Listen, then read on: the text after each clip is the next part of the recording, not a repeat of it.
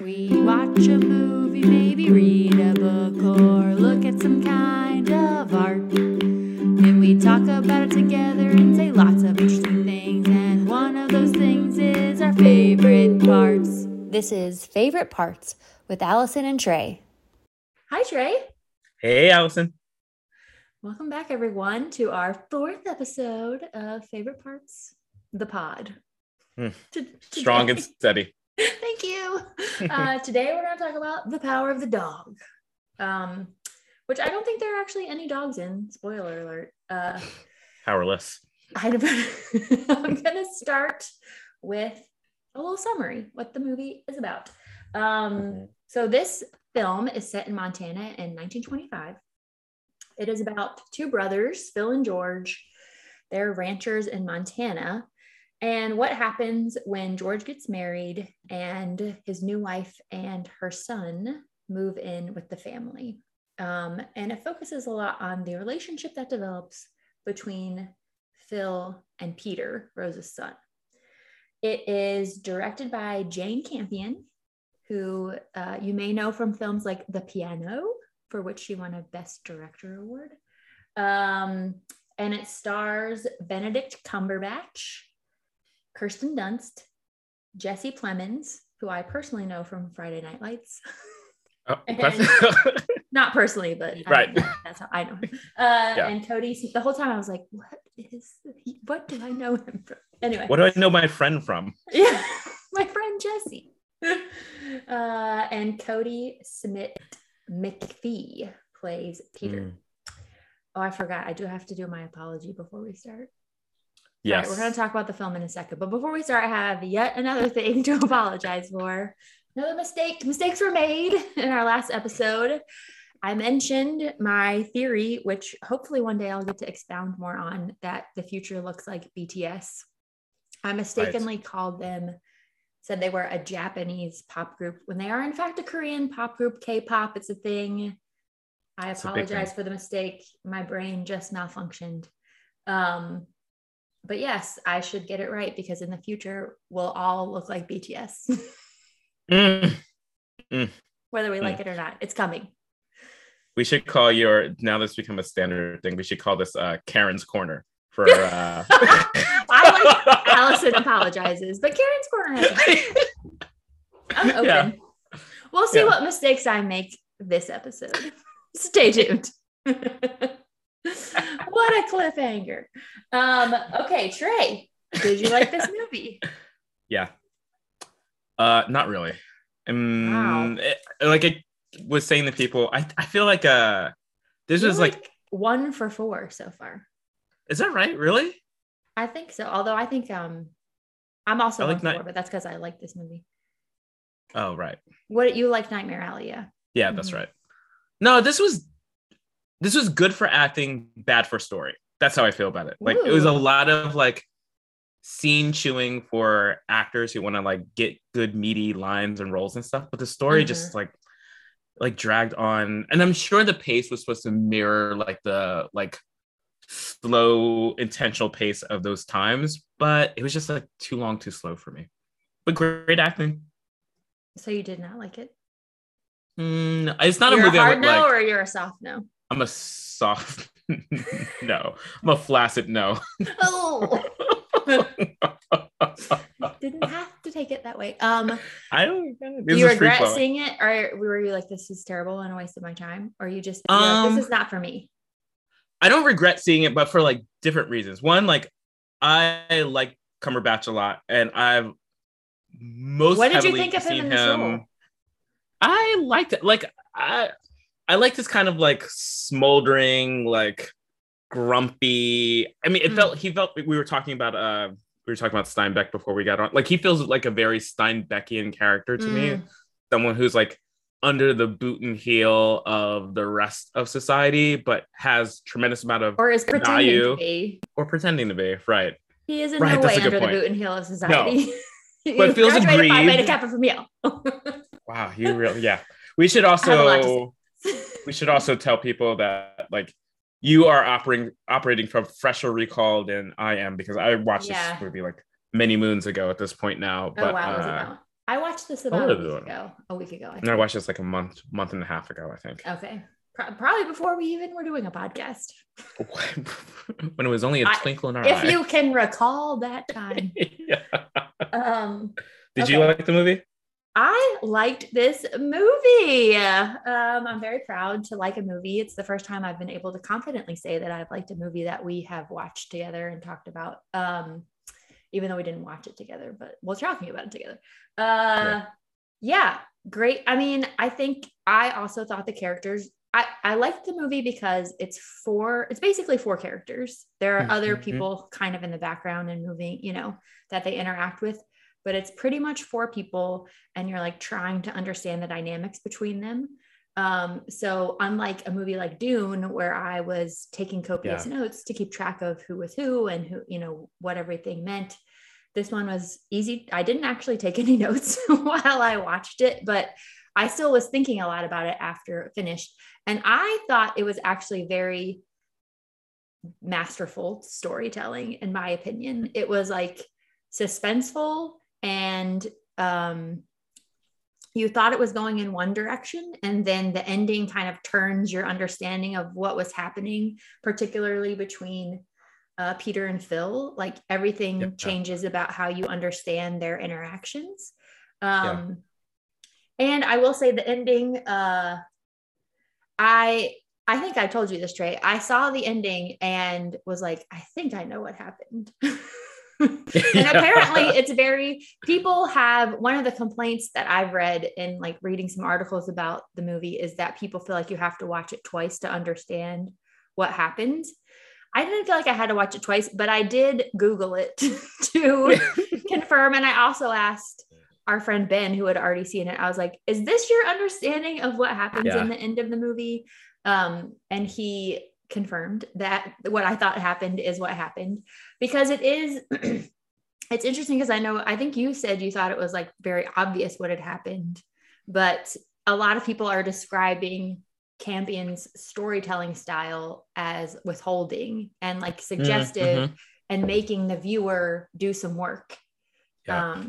Which I did think it wasn't, obvious. You're like, I think most people would probably be similar to me. Like, I'm pretty sure I know what happened, but can we just talk about it real quick? So, right. We're on the same page.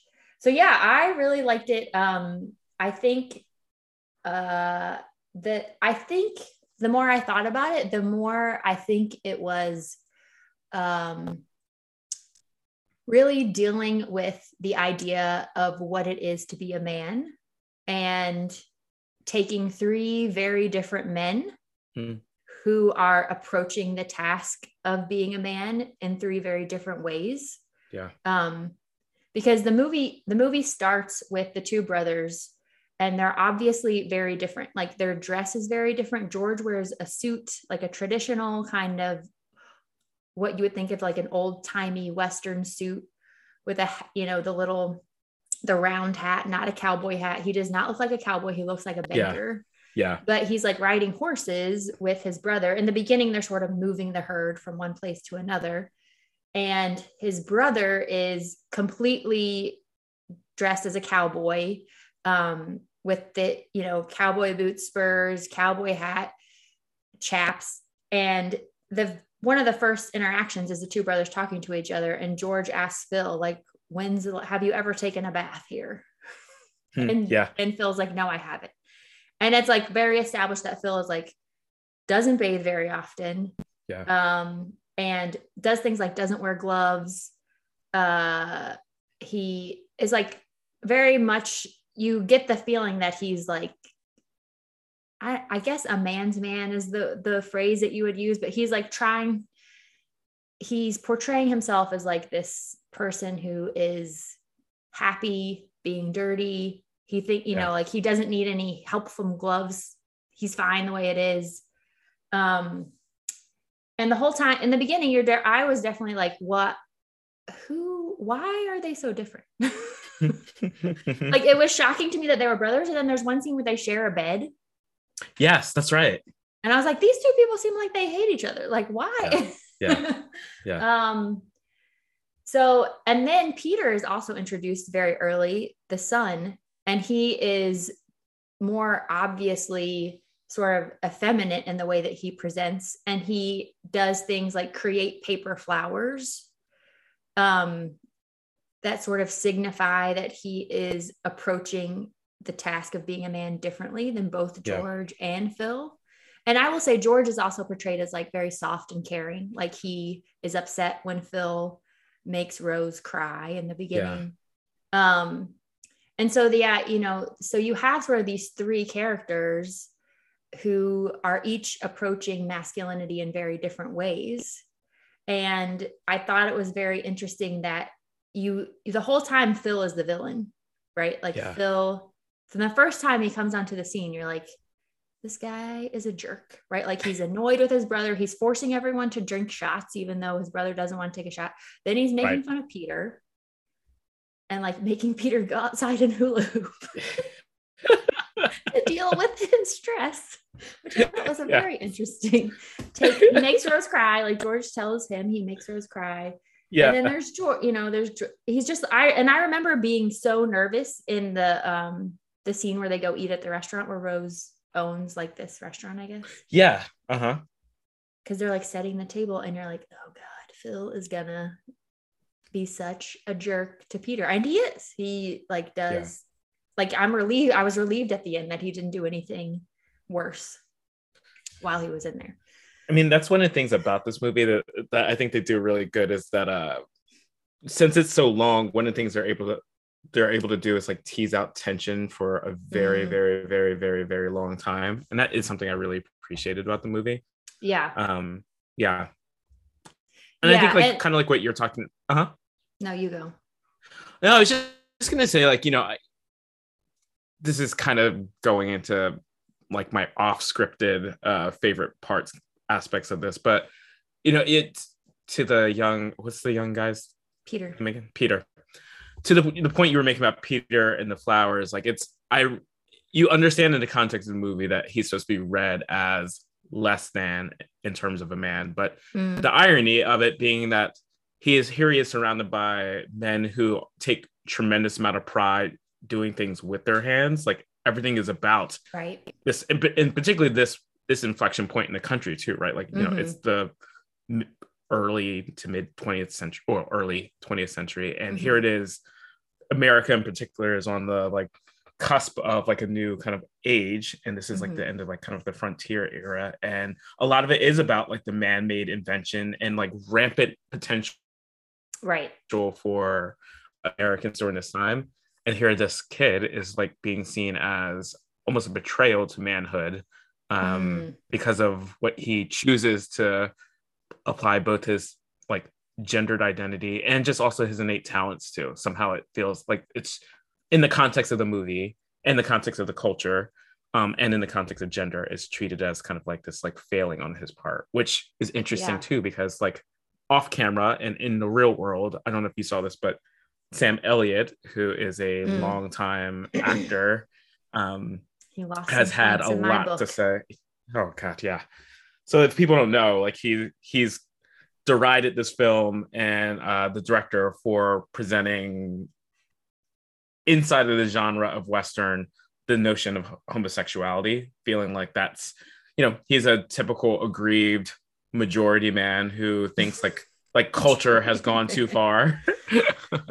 But he's a straight white man, and I don't think well, he was also sort of like, why is Jane Campion, why does she think she can make a Western? Like she's from New Zealand and a woman, why is she making a Western about 1925 Montana ranch life?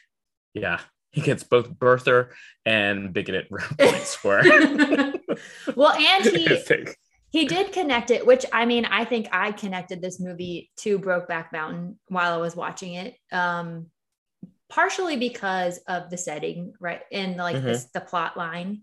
I will say Brokeback Mountain is one of my favorite movies. It is a very beautiful film. Angly. And was adapted from a short story, which I think is the appropriate length of writing to be adapted to a movie in a way that is satisfying. But the more I thought about his complaint about like, why does she, what qualifies her to kind of make a film about this particularly, which I think is like a very common discussion, right? Like who is allowed to tell whose story. Mm-hmm. But I do think the more I thought about it, the more I thought about how women in general, like have very deep understandings of like what masculinity has meant for the world and for women, right? Like women have carried the brunt of toxic masculinity, right? Like we feel the consequences of men feeling like they have to act in certain ways in many cases. So I felt like in many ways when you are a person who is interacting with something like masculinity, it gives you a lens that allows you to see the landscape in a different way than if you were a man, right? Because you've been socialized into it, and there's just certain things that you can't see. But I think the other thing I liked about this movie is that it felt like I was in, I think you sort of alluded to this, it felt like you're in Montana in 1925. Even though it was filmed in New Zealand in 2020. But I think this idea, I have been to Montana one time. Mm-hmm.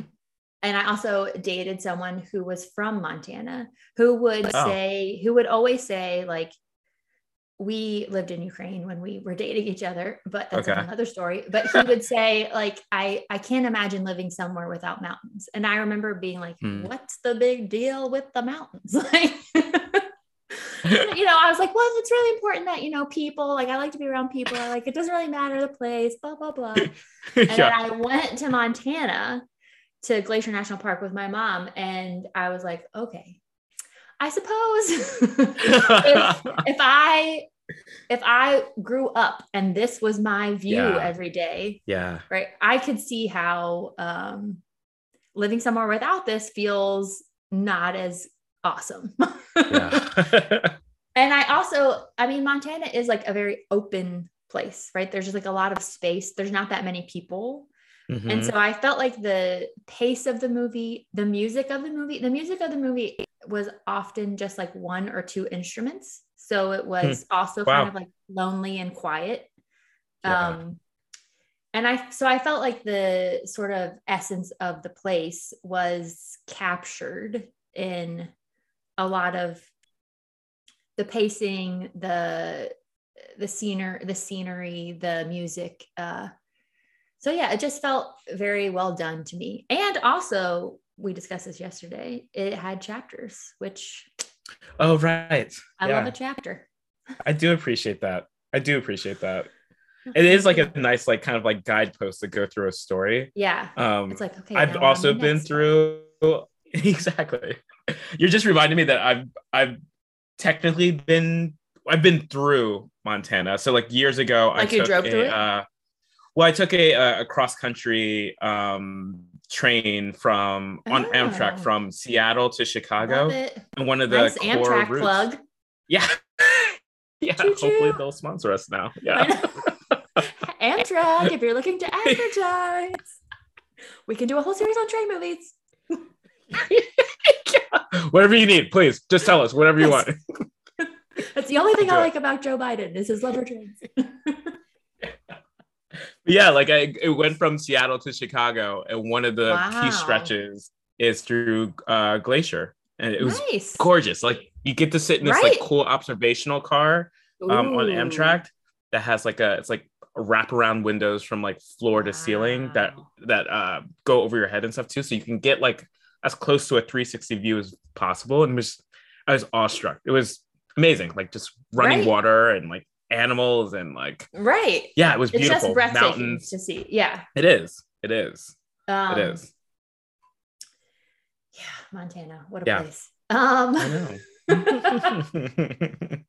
I will also say though, this is like my own experience as a trope with the Western genre in particular, and I don't know how many other people are going to relate to this, but I find it inherently menacing, period, like of like white men on horses. Like I just find that like no matter what the context is, I'm waiting for them in the next scene to be appearing in clan hoods. Like, right. No matter what.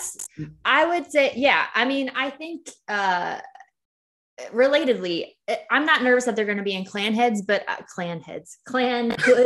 but because it's so many men and so few women, and there are no like lawmakers or protectors, right? Like, women are very much just at the mercy of these people, and who knows, like, you know, what kind of terrible things were happening. And I did feel that way when they were in the restaurant a lot. And Phil is a very menacing character, and I feel like but I feel like what makes Phil even more interesting is he is not he is a cowboy, but it is an identity he has adopted, right? Like, you find out as the movie goes on that his family is very wealthy. He graduated Phi Beta Kappa from Yale, where he studied like Greek and Latin classic literature.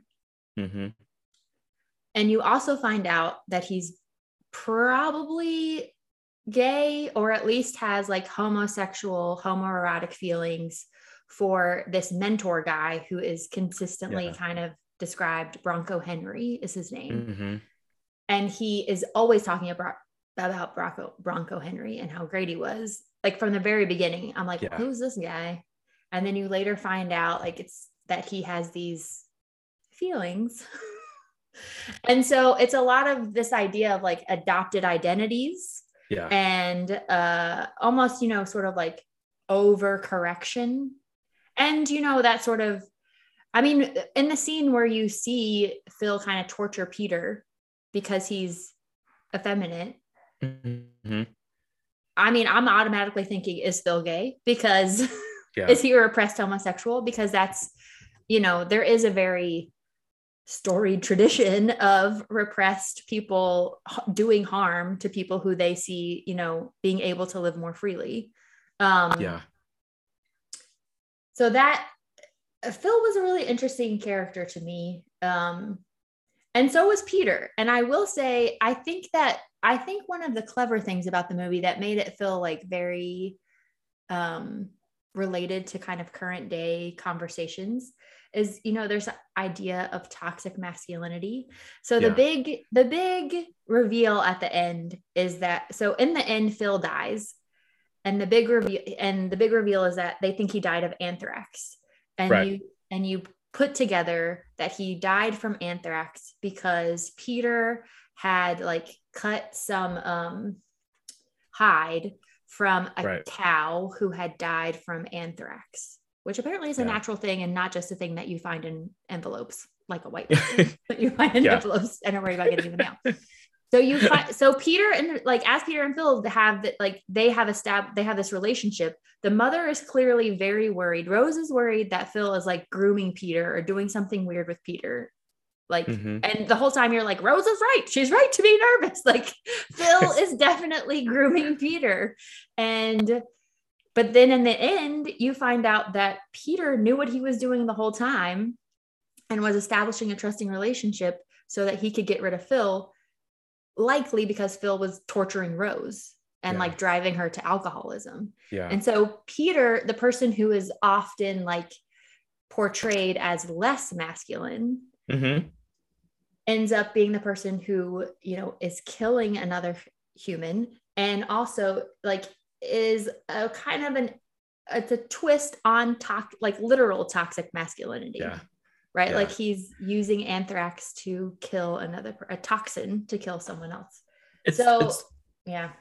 Go ahead. It's also why like I kind of really overall struggle with this movie. And this is where like conversations I've had with people outside of it like help kind of underscore it, which is that, you know, I'm as great and as masterful the storytelling is here. What I don't like is yet another entry into like homosexuality or queer stories that are centered around violence, oppression, or torture as a means of like epiphany or engagement. Like this macro atmosphere around, like, I like to believe that also during this era, despite like there's many stories, and this was Campion's own point, ironically, that I'm about to kind of sort of use against her, is that, you know, the reality is that like, I'm sure it's very likely that inside of that time, just like any other time, men men and women found each other gender to gender on the basis of love without it having to be so tortured all the time. And I think I don't like the idea that this was so heavily, this played into a lot of homophobia that I think that the movie didn't actually have to do, but that taps into a very familiar current around how we still tend to talk about people subvertly trying to find their like community when it comes to queer people. And I think that's just a very labored way. The other thing I was going to say too is that, you know, I think what is also, for me, what is, as a man, what is also clever about a movie like this, when you talk about his fascination with Bronco Henry, is that I often think about this in real life culture where, you know, on social media and conversations with men, like how common it is for men to have male idols in a lot of ways, and how the fervency of those male idols or their relationship with looking up to and aspiring and deeply being fascinated by a particular like man that they hold in high repute does get really blurry at times. Like there's this deep thing around, you know, I was talking to a friend of mine about James Harden, who's a basketball player who just joined the Sixers, and it's well, the beard. The beard. He's a pretty big basketball player, and he just got traded to the Sixers in the last like month or so. And this friend of mine who's a big Sixers fan watched his first couple of games and like DM'd me, and he's like, you know, I think I've had my first man crush. And first of all, like I want us to get to a place where we can remove the gender caveat around this stuff. Yeah, you just have a crush on this guy. But also it speaks again to this idea that we like men are uncomfortable or have this very kind of like nuanced relationship around male fascination with other men and what happens when you have like, what does it mean to like love heroes in a sort, or to establish somebody as a hero to your life and to your identity, and what does it mean to be in community with other men who very much idolize a particular male figure. And I think you see that everything from like politics to sports to like, I think comics. About that in rap music, like there's comics, all these things. And so I thought that was the other interesting, and I wish there was a movie that would more deftly explore all the things spoken and unspoken around that relationship, because I thought that relationship between like the kind of quote common man and the aspirational man that men often find themselves fascinated with, because it does like tap into a lot of really interesting corners, I think. Okay, well, Tre has a movie idea if anyone's interested in. Yeah, Sam Elliott, you want to partner with me on? Tre'd love to explore the nuanced look into male hero worship. Okay, Tre, what was your favorite part? You know, my favorite part really was just like, there are probably two things about this. One is what I've already referenced, which is the Sam Elliott Campion kind of back and forth about this movie. I just thought that was her pushing and owning. Yeah. I mean, I think the favorite part is just like the off context, the real world context around the discussion around this movie. Okay. Like kind of. I will say pretty much everyone dismissed Sam Elliott. Like it was sort of, the reception was like, I laughed, or everyone was like, well, he's entitled to his opinion, but and as I will always remind us, like everyone who's chimed in inside of our echo chamber that we're exposed to. But I think Sam Elliott actually speaks to a lot of people's attitudes out there. You know? So like, you know, all right, can't we just tell a story about dudes who like to hang out together and don't want to like do sex? Do sex with each other. So that was like one part of it. I think the other part, again, it's like a more off camera kind of connection, is that one of the scenes is where the two men go out into the wilds, more or less, and they're kind of like hunt. I think he's taking him to learn how to like hunt and like make do for himself out in the wilds. And it was actually for me, parts of that were like very reminiscent of like a video game series I used to play a lot called Red Dead Redemption, which is this like kind of like choose your own adventure type of Western video game that is has like a slightly linear story, but like lets you explore how you get there on your own. And part of the game's experience is populated by, it takes place in the same era as this movie.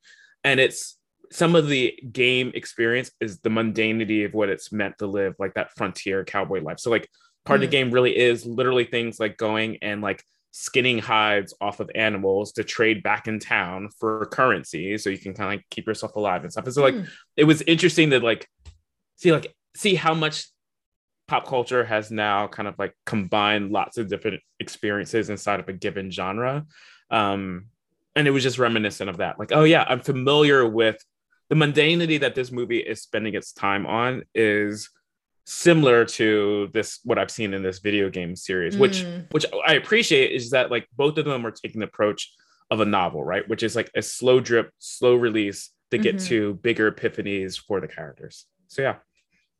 Okay. You sort of picked a favorite part, so I'll give you credit. Thanks, sort of. Tre, would you like to know what my favorite part is? Yeah, how about you? Not really. I'm going to sign off now. Yeah, I think we're done here. Yeah. My favorite part was the scene when it's after they have gotten married, George and Rose. They're driving. I think they might be driving to George and Phil's house. And they just get out of the car for a minute to like walk around, and Rose asks George, she's like, what is it, George? Like, because he looks, I don't know. So he looks like he's going through something. And he says, oh, I just wanted to say how nice it is not to be alone. And it just made me think about how alone you must feel living in 1925 Montana with like a brother that you can't stand. Who's like the main person in your life. And, it's just like a kind of loneliness, I think, that a lot of folks in like modern times don't experience or like couldn't experience because they were just so cut off from the world. And then to finally meet someone must have felt really amazing. So I think, just watching that one scene was, and I think it was also, continually developing the idea of like George's version of manhood, which in most cases is kind of like, I think, presented as the most acceptable in some ways. Yeah. Although I feel like Peter's character really interested me too, because he is like focused in a lot of ways that I don't know. I found him to be kind of fascinating because you never really fully understand him. And then the ending comes and you're like, whoa, everything I knew about him, I have to reevaluate, which was kind of cool. I will say I also looked up, I don't know about you. So the explanation for the title, The Power of the Dog. Oh, yeah. Is that it is from a Bible verse from Psalm 22. And they just, at the end, they just have Peter reading a Bible, and they kind of zoom in on this one line that's like, deliver my soul from the sword, my darling from the power of the dog. Wow. And because I'm a major nerd, I was like, well, what's the rest of, like, what is the context of this quote? Yeah. And so I looked it up today, and this psalm is it's about like, feeling that you've been forsaken by God and asking for him to come save you from, situations where you feel powerless. And a few lines before, they say, the dogs have encompassed me. So it's this feeling of like being encircled by danger and asking for God to come help you, which I thought it's framed in the beginning and the end with these kind of quotes, because the beginning opens with Peter saying, like, after my father died, my job was to protect my mother. What kind of man would I be if I didn't protect my mother? Yeah. Which also is kind of a teaser to the ending, right? Where like that was his motivation for what he did to Phil. So I just enjoyed it felt a little bit like a puzzle, I guess. And I liked it. It was the kind of movie where I was like, I really wish I could write a paper for English class about this because yeah, I have some themes and theories I would like to work out in an essay. I know we're like technically kind of wrapping up, but like I'm gonna keep this going a little bit longer, only because like I think you're making me realize something I kind of like locked away about my own reflection about this movie because it was hitting so personally. So like I think having to like sustain talk about it with somebody is like bringing this up for me now. But you know, this is, and I look at that young guy's character, it's very reminiscent of me, and a lot of things that we're talking about. This is very reminiscent for me of like what it was like for me middle school through high school growing up. You know, I was like this small, quiet, soft-spoken, bookish guy who was constantly like bullied and assaulted by people because I think for a lot of reasons. I think because I was all the things I just described. Also because like I didn't know how to like, I wasn't inclined to stand up for myself with aggression in return. And so like I oftentimes kind of wilted in the face of other people's verbal or physical attacks. But you know, for as sticky as all this will probably sound over the next minute or so, but you know, it was really hard for me to have, particularly as I was trying to understand myself, to have kids around me constantly tell me or call me gay, and how hard that was, particularly during like, you know, we grew up like 90s and such, where that felt like such a scarlet letter of sorts to have put upon you.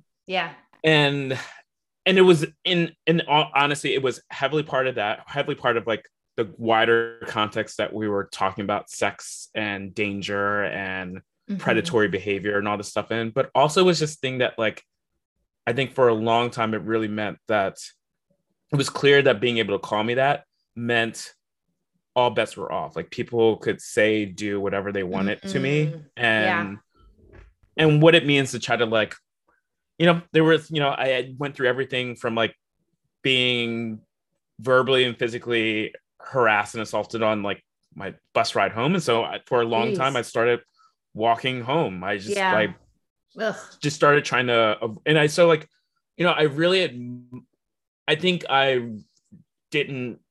chose to not remember what it was like for me by watching Peter in particular, but I remember also kind of being, as a result to watching his character and being pretty fascinated and kind of in awe of him, because you know, I think one of the things that is great about that character is that he found the way to kind of still maintain who he was despite being surrounded by dogs. And I think that was really hard. I'd like to think that I did do that, but I think it was really, really hard for me when I was growing up. And so and I don't even like, I think because of so much stuff period nowadays that I sometimes I don't even know entirely what are all these, like there's so many labels I want to put on myself to help me like give a three-dimensionality to my existence as I see it, but I also very much could relate to the idea of like what it means for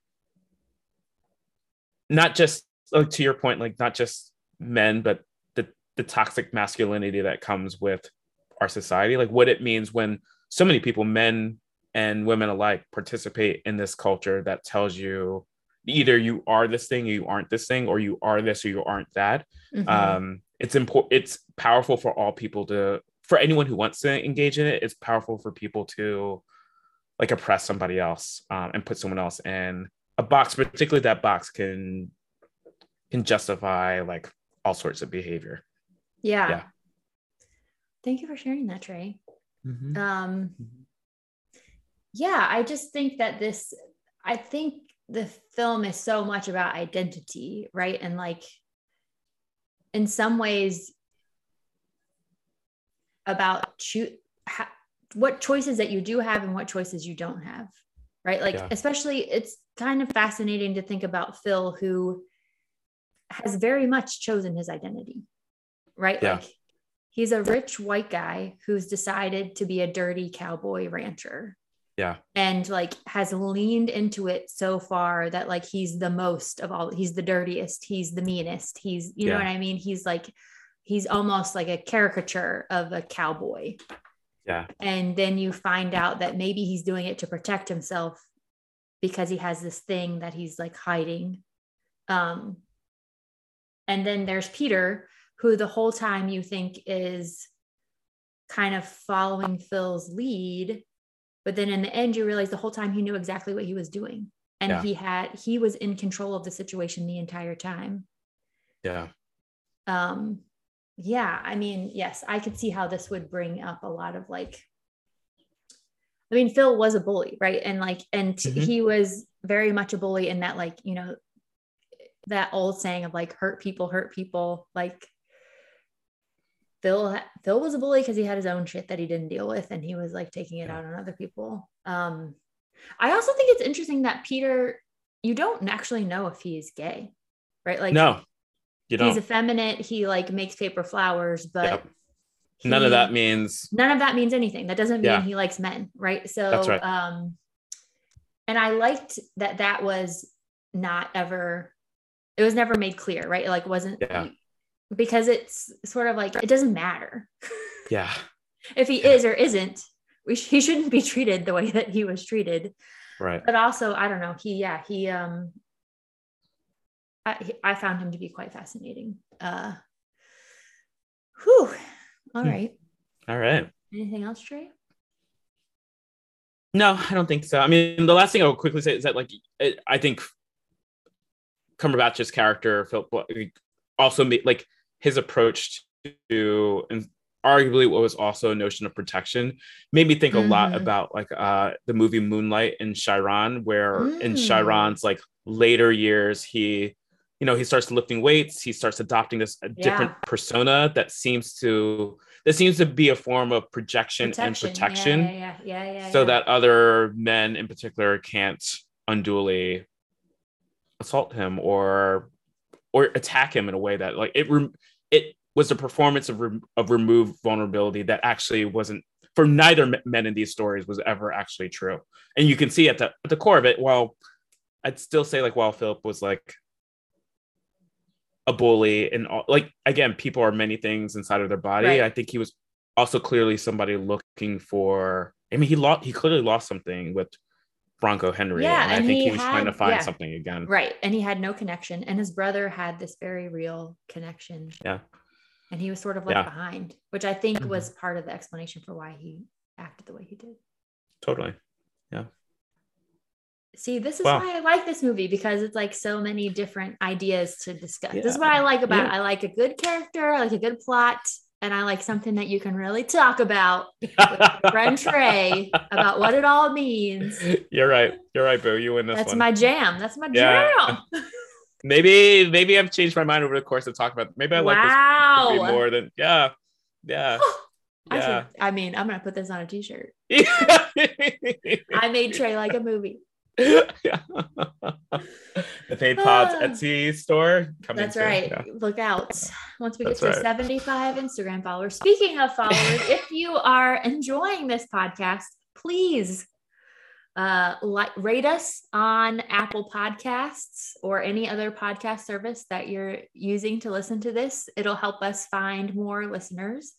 And you can also follow us on Instagram at Fave Parts Pod. Would love to have you. We're working on more Instagram content. And we are putting out a bonus episode coming out today. Whoa. Where we are going to talk about all of our different, Tre and I watched a lot of movies and a lot of Oscar nominated films, and the Oscars are on Sunday. We're going to chat about some of the different categories and just, talk through some of the movies, have some hot takes. It's going to be a great time. I can't wait. I'm actually very excited for the Oscars. So I know you are. I love an award show. The razzle, the dazzle. All right. I don't know if that's what it is. You were selected for your desire for achievement. Anyway, go ahead. Yes. Well, that is true. I didn't say I need the award. I just like, I like a show. Right. I love a show. That's what it is. I love a show. Okay. Well, we did it, Trey. We talked about The Power of the Dog. We're about to talk about our Oscar films. Yes. Trey, have a great weekend. You too, Boo. Thanks. Thanks, Trey. All right.